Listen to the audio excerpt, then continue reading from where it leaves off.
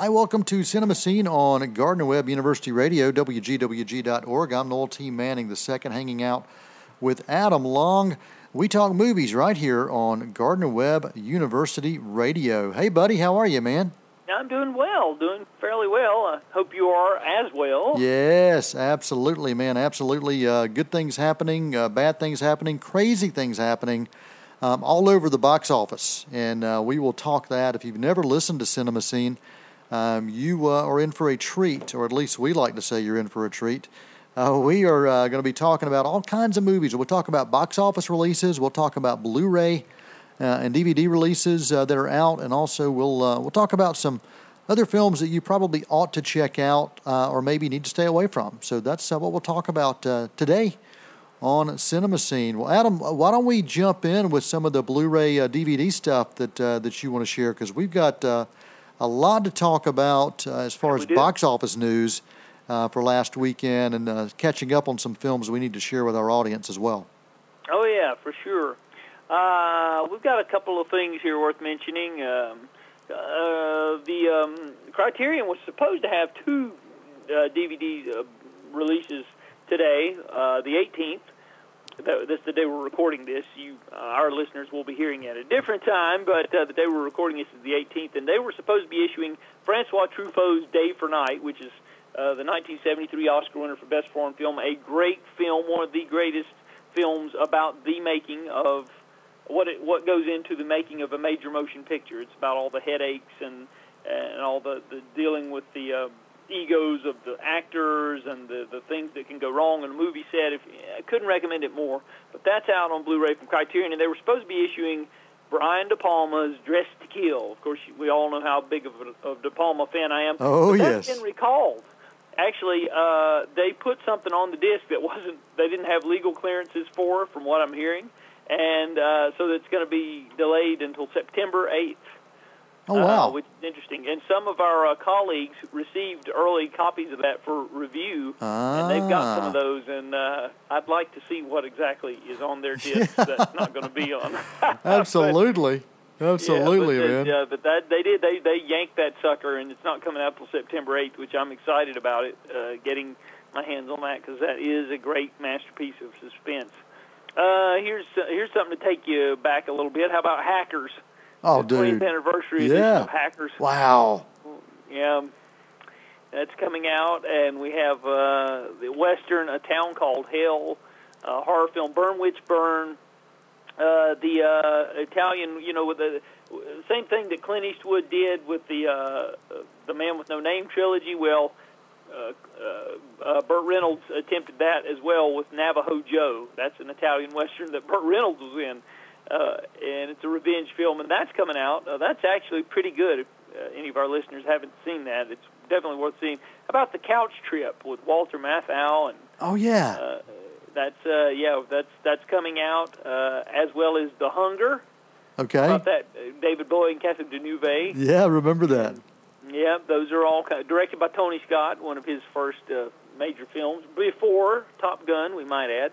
How about Diggstown, going back to the 90s. Oh, wow. There you go, man. Yeah, definitely. Diggstown. And then we have the John McTiernan film. John McTiernan, who went on to direct the first and third installments of the Die Hard series. One of his early films from 1986, Nomads, with Pierce Brosnan and Leslie Ann Down. Yeah, I really remember how much I loved that film. Now, I have not seen it since probably since it came out. But it's definitely one I'd love to revisit. Yeah, and Scream Factory rather, is putting that out, and with a special edition with all kinds of bells and whistles. So, that's coming out down the pike, and we'll go ahead and cover next week's right quick. Sure. While we're at Sounds it. good. Sounds good. 2 weeks, and next week we've got probably one of the biggest bombs of the summer. We'll talk a little bit more about some recent disappointments, but as far as early disappointments, Aloha, the Cameron Crowe film. Yes. Really, it's already out on, and it was only released, it was only 3 months ago. Yes. So, we're talking like 12 weeks ago. This was just getting in theaters, and now we have it on Blu-ray. Wow. So that's August 25th. A double feature of Rodney Dangerfield's Easy Money and Charlie Sheen and Emilio Estevez's Men at Work. How's that for a double feature? Yeah. There you go, man. Yeah, there you go. And Easy Money is a great comedy, by the way, for anybody. I actually, in some ways, prefer it to Back to School, which Back to School is a great movie, don't get me wrong. But in some ways, I actually think Easy Money is just slightly funnier, in my opinion. Yeah, I like both of those films. But, there's Easy Money also had a great title track by Billy Joel. Billy Joel. Yes, it is, yeah. Yep. It's a very funny movie. Although Back to School is undeniably great, too. Oh, yeah. Daniel was a film written based on a novel by E.L. Doctorow, who died just a couple of weeks ago. He also wrote The Ragtime, which was made into a film. Timothy Hutton is in this film, and it's loosely based on the story of the Rosenbergs. If you remember the Jewish couple who were in the 50s who were accused of spying, and they were sent to the electric chair, or either they were basically put to death. I can't remember if it was electric chair or put to sleep. But anyway, this is a fictionalized version of the child of the Rosenbergs and what he had to go through, losing his mom and dad through that ordeal. It's a really powerful movie. The Last American Virgin. How about that one? Oh, man, I remember that one, too. Wow, some interesting ones you got.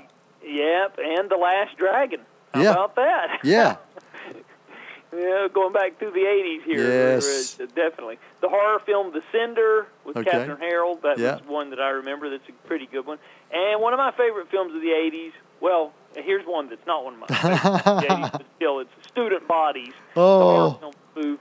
Not terrible, but, not my... Yeah. I can't say it's a favorite, but this one is a favorite, and that would be The World According to Garp. Oh, wow. Yeah. I think that's one of the greatest, probably one of the greatest performances of Robin Williams. Robin Williams, who we just celebrated his 1-year anniversary of his death. And if we want to remember him, I would recommend all of our listeners go and get The World According to Garp, and you'll see what a really, really great actor he was. So anyway, those are some suggestions from in our home video segment. Sounds great, man. Yeah, great. That was a great film. That was an absolutely amazing film. And it's one that has held up just from a story standpoint. And to me, that's what it goes back to. If you can have a story that can hold up, it's got kind of a timeless feel to it, and you can watch it years later, and it's still there. It's still worthy. It is. So many films today that we have that are these that are the box office bonanzas are all really all about the action, the special effects, and those are great for a short amount of time. But as years progress and as technology is enhanced, if you don't have a good story to go along with that, 10 years, 15 years down the road, you look back and you go, that just doesn't hold up. And I've been doing that by going back and watching some of these films that were these big blockbuster special effects kind of films from a few years ago. And I'm like, wow, they're already dated. They're already dated. And it's really, really interesting. The story's not there. You can lose a lot. So it does go to the story for that long-term success or that legacy of the picture, we should say. Yeah, definitely. But yeah, that's my recommendation. If I were to recommend something, that would be it. And if you're an ELO fan, coming up in a couple of weeks, they're going to be issuing a Jeff Lynne's ELO Live in Hyde Park on Blu-ray. So that should be interesting. So that's a little teaser for something that's for music fans out there. That's coming in a couple of weeks. So if you're an ELO fan, look for that one. All right, let me go ahead and throw in. You're talking about ELO. We'll talk about documentaries quickly. Evel Knievel was this guy that I remember back from the 70s. He would get on motorcycles and he would jump over crazy things. He would jump over canyons and like rockets. I mean, he was nuts. And this guy was extreme sports before extreme sports had a name, and his name was Evel Knievel. And he was really kind of the inspiration for the episodes on Happy Days. Fonzie, first jumping over some things on a motorcycle and almost dying, and then later on jumping the sharks And that's where we get the term "jumping the sharks" from that particular episode, where he literally jumped over a bunch of sharks while he was on skis. And the quality of the show went downhill there. Yeah, it did, absolutely. And that's whenever we talk about a show jumping the sharks, that's what we're talking about on TV. But that's right. This documentary by Evel Knievel, it covers his entire life. It's got interviews with his son, interviews with old high school classmates, former loves of his life, and also has a great series of interviews by the guy who brought the world Jackass, and he is really involved in this. And I tell you, it really is a great story. It's done wonderfully well with old archived photos and film footage. But what you really get a sense for is this guy he made his own legend. And by that I mean he was his own PR agent. And I'll give you just a brief example. There's a time when he was going to be jumping all the fountains at one of the Las Vegas palaces there. And what he did is he had already kind of set it up and got approval to do it. But in order to beef up publicity, he called the owner of this establishment every day with different accents, with different names, going, "Hey, this Evel Knievel dude, what's that all about? How did you guys do this?" It was like, "Hey, this Knievel, what is this whole sports thing you guys have going on?" So every day he would call, planting these seeds, and finally this guy who was owning it ended up really publicizing it even more. And that's what Evel Knievel would do, is he would go out and make his own publicity, and he'd be his own PR guy. So Being Evil is the name of the documentary. It's about an hour, 43 minutes. Well worth watching, and it is available, will be available this weekend. So I encourage you to, if you're interested in documentaries and interested in extreme sports and a piece of our history that really set the standard for kind of showmanship, this is a film worth watching. And I remember the ABC's Wild World of Sports, and they did a lot of coverage of Evel Knievel stunts throughout his years as well. So Johnny Knoxville is a guy that I mentioned earlier that's heavily involved as a interview subject for this. So Being Evil, well worth watching, a solid A- for that particular documentary. Awesome. All right, well, let's dive into our box office last weekend. We had not necessarily a surprise at number one, but just by how much money a surprise at number one. Yeah, very much so. I'll run through the top five of the box office, and then we'll recap our thoughts on some of those films, and then we'll look a little deeper into the box office on some films that aren't quite in the top 10, but worth talking about as well. Number 5 last weekend, the movie The Gift, the psychological thriller. Budget of this, $5 million. It's already brought in 23.5 total gross. Last weekend was a 6.5. Fantastic Four continuing to die and continuing to show less than fantastic numbers at the box office. $8 million last weekend. Total gross $42 million after a couple weekends. Just continuing to really die hard. And what's amazing, this is in over 4,000 theaters, and only number 4 at the box office for its second week. Man from U.N.C.L.E. was number 3 last weekend, debuted there at $13.4 million. Mission Impossible Rogue Nation continuing to hold strong, continuing to do well in its third week. It was number 2 last weekend with $17 million. Worldwide gross for this, Adam, is $373 million at the box office. Tom Cruise will definitely be back for another one of these, I would think. And number 1 film last weekend, as I said, not a surprise it was number 1, but I was very surprised it brought in this kind of money, these kind of dollars, only in 2,700 theaters, which sounds like a lot, but out of the top 5, it's actually number. The only thing that's less than that in the top 5 is The Gift. Everything else has got way more theaters, most of them over 1,000 more theaters. So you're looking at a $21,000, almost a $22,000 average per screen for Straight Outta Compton. Based on the true story of some rap pioneers. So let's get your thoughts on this particular film, on why this movie has just resonated with audiences.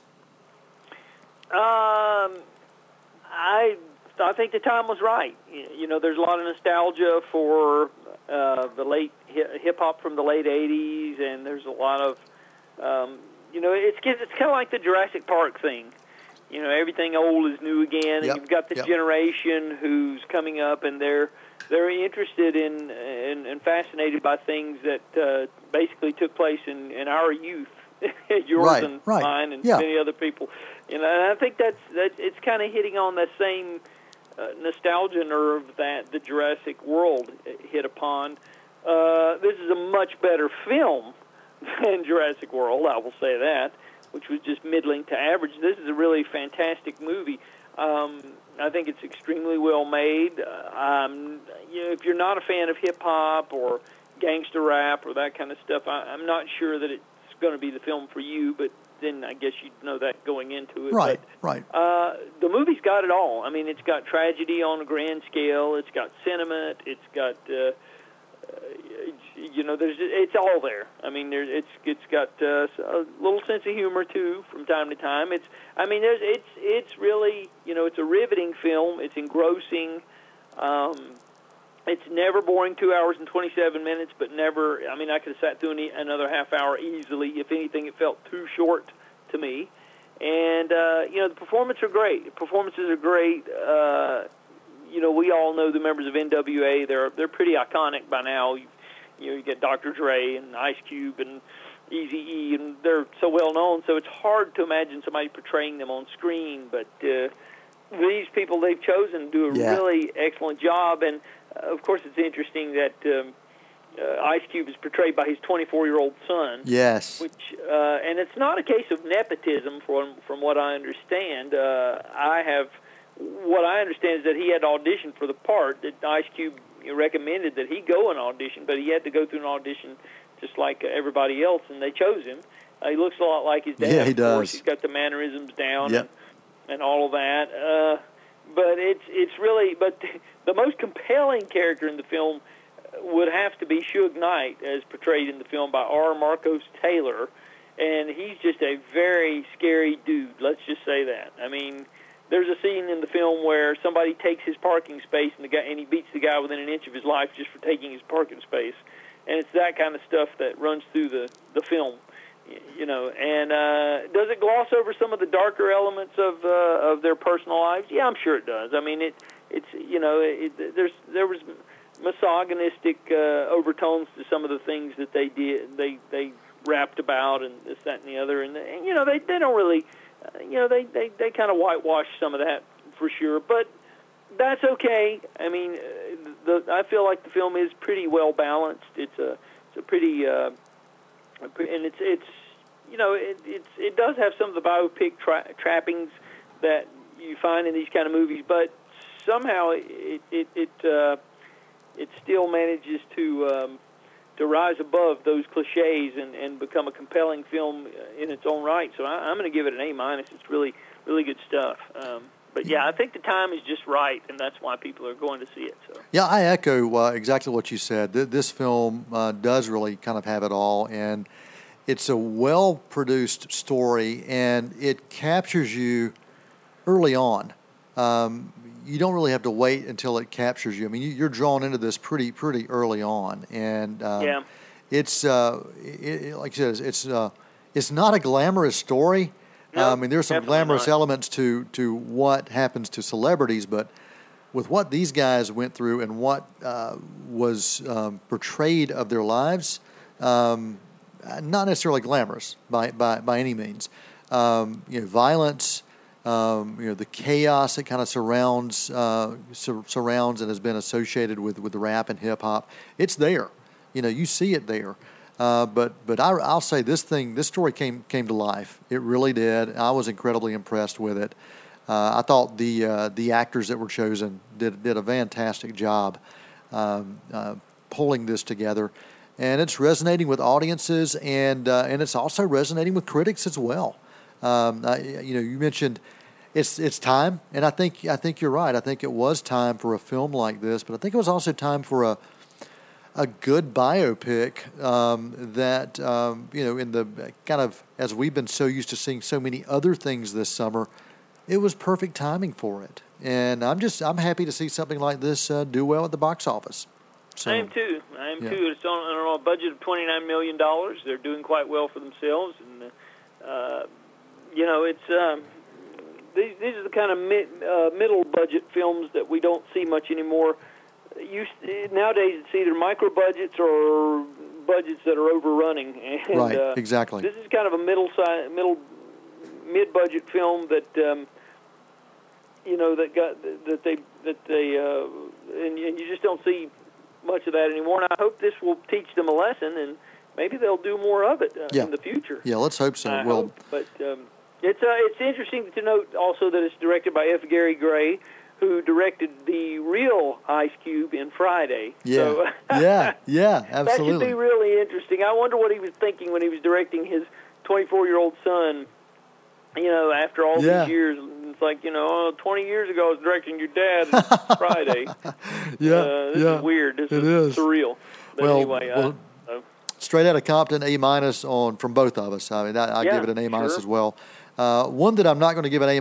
We'll dance down to number 4, Fantastic Four, a film that not only died with audiences, but it also died a really horrible death with most critics.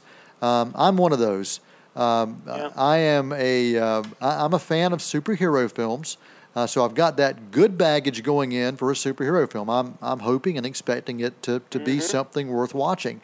My son is as well, and so anytime there are any kind of superhero films around, I'll take my son, and I think you do pretty much the same thing with yours. Oh, sure, yeah. So, we went in, and I went in hoping for something good, even though the pre-buzz was negative. I always try to stay away from the pre-buzz as much as I can, and it's becoming harder and harder with advanced screenings that we're involved in, and even earlier advanced screenings that happen even before we get a chance to see them. Right. But, when initially I heard they were rebooting this and started hearing some of the things that they were doing, changing some of the story elements of the origin story, changing some pretty significant things with the cast members as far as their biological makeup and where they came from.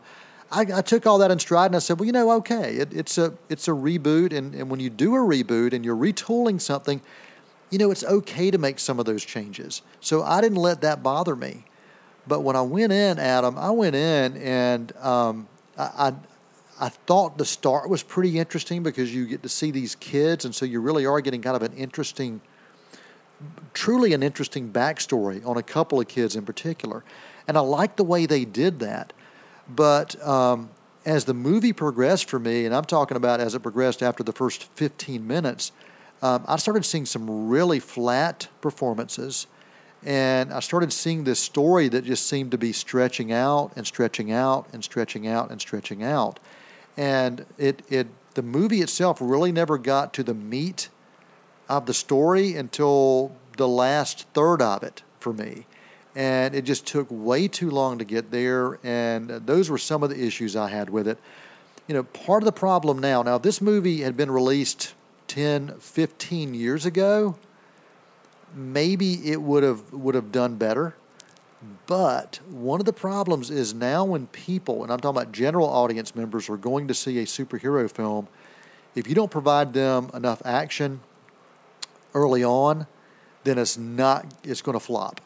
It will not succeed, and that's some of the problems that it's having, not appealing to overall audiences, but it was missing a lot of other things too. It really felt like they weren't really sure where they were going, what audience they were going after, and and the villain. We've seen Dr. Doom before, and this Dr. Doom, a little bit of an interesting, different origin story, but. His motivation, I really didn't kind of buy into his motivation once we saw he became the villain. And so I saw just a ton of issues with this film, but those are just a few going into it. So I even with that, to me it was average. I could be really bad and give it like a D, but I'm going to give it a C. I would say it was an average film. It wasn't I didn't find it the most horrible thing I've ever seen, the most horrible superhero film I've ever seen. But I think it did give you an origin story, and I think honestly, probably a second version of this, which is not going to happen, not right now, would probably do better because you did set it up. But you basically had an hour and 43 minutes of an origin story where you didn't really get to see the superheroes truly in action until the last part of the film. So there's my take on this film, and you got about 5 minutes or so to give your thoughts on this. Well, I'll try to wrap this up real quick, but I will give it a D. I will absolutely give it a D. All right. Okay. When we left the theater, my son said, Dad, this was so terrible that the one from 2007 was better.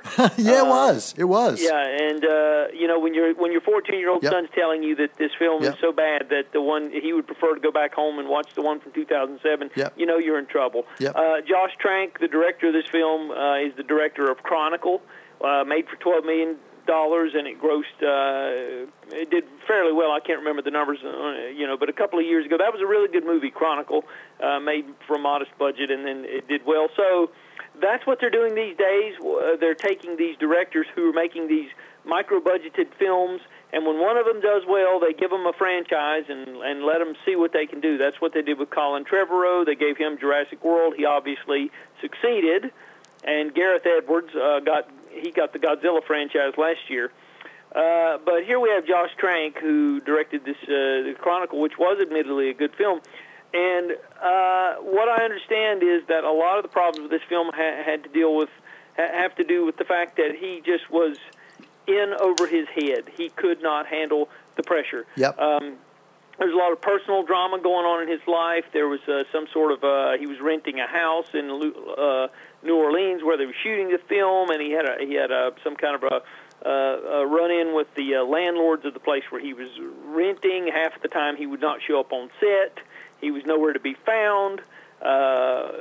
He could not handle the pressure. He was just missing in action a lot of the time, and now he's trashing the film left and right. And 20th Century Fox just, they realized they were in trouble once they got the film is his vision, regardless of what he says. His name's on the script there, and he claims that 20th Century Fox took the film away from him, but probably for good reason if they did. But they've only got so much to work with. They can't make a masterpiece when they don't have the raw material to make a masterpiece out of the film. So I think that a lot of the problem with this film is that, and I heard he was belligerent too to the actors. He and Miles Teller actually almost came to physical blows at one point on the set. They had to be pulled apart, literally. So that's the kind of shenanigans that were going on while this film was in production. So that when you've got that kind of tumultuous goings on behind the scenes, sometimes it makes for a good film. But a lot of times the results will show on screen, and it certainly did here. So I think the off-camera drama certainly contributed to the product we're seeing. And so anyway, that's my take on it. It is a terrible film. It's definitely bottom of the barrel and one of the worst Marvel films I've seen. Maybe not the worst, but it's certainly there. So and my grade C actually was averaged with my son's. I actually had a D+ on it, and so. He liked a few things of it, and so I averaged mine up to a C. But my straight, just me, D+. I do blame 20th Century Fox though. They should have had a closer rein on this, and they should have looked at what they had, and knowing the audience, they should have held off. They should have held off. They should have said, you know what, this is not working. If we're going to do this, and we want this to be a franchise film and not just a one-shot film, we've got to do something, because it was obvious after looking at it. I'm like, man, you got to go back. You got to keep a tighter rein on this, especially when superhero films can be your bread and butter, and that's kind of where the bread and butter is now. And so we as audiences are kind of numb to those. We've seen so many of them, and there's so many more coming out in the next few years. I will say this: if too many more films like the Fantastic Four come out, the superhero film franchises will be dying, and it might take a lot to bring them back to life. So we'll have to wait and see on that. Yep. Well, Adam, we are out of time. Give me your 38-second take on Man from U.N.C.L.E. and your just give me your rating for that, and is it worth seeing for our audiences? Style over substance. A lot of it was just boring. The plot's pretty non-existent. I'm going to give it about a C minus. And Mission Impossible, we'll go ahead and give that a B plus. That's great stuff and a good follow-up to the last one. So, and the new Woody Allen film, quickly, we're going to give that. I'm going to give that a B minus. It's not quite as bad as what people are saying, but he's definitely retreading on themes that he explored previously in Match Point and Crimes and Misdemeanors. But worth seeing for Woody fans, and so there you go. Yep, and that film is called Irrational Man, and that is in yes. some select theaters as well. Well, thank you guys as always for hanging out, spending time listening to us talk movies. Adam, thank you as always, man, for spending time with me. Always enjoy it, whether we're talking movies or just kind of hanging out. So yeah. Appreciate it. You can find Adam at focusnewspaper.com, and you can also go to facebook.com and look for Cinemascene and interact with us there. And WGWG.org is where you can find our shows new and archived. And we'll link to those through our SoundCloud and also on iTunes. So there are a lot of places to find us. If you can't find us, it's because you're not looking. So until next time, I'm Noel Manning. That's Adam Long. And for Cinemascene right here on WGWG.org, that's a wrap.